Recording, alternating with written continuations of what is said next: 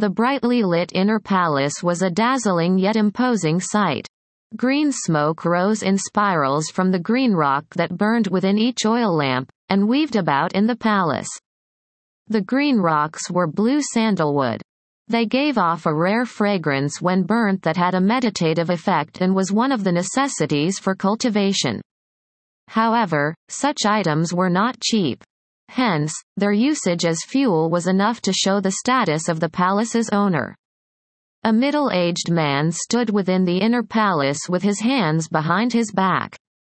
Unwavering determination decorated his face, and his eyes contained a dignified aura, evidence that he had occupied a high-ranking position for a long time.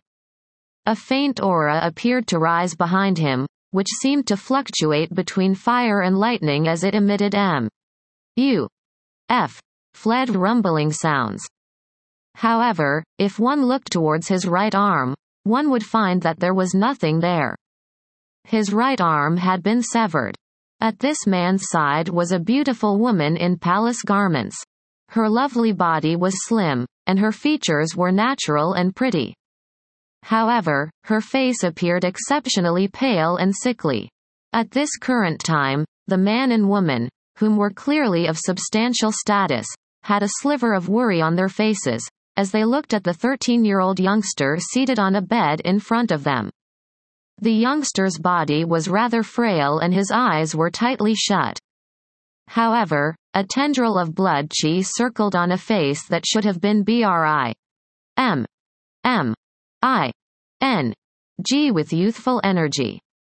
While the strange blood chi roamed beneath his skin, the bitter and resentful howl of a dragon faintly echoed. As the dragon howl resounded, the veins on the youngster's forehead squirmed, while his body shook continuously. His face twisted as if he was bearing an indescribable pain.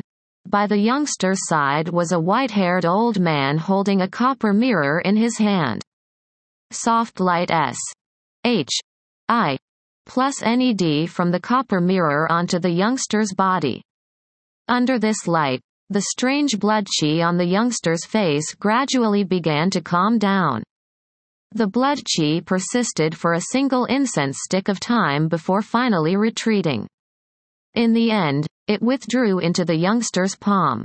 The white-haired old man immediately breathed a sigh of relief as if he had been relieved of a great burden. Subsequently, he turned around and bowed to the worriedly waiting middle-aged man and beautiful woman in palace garments.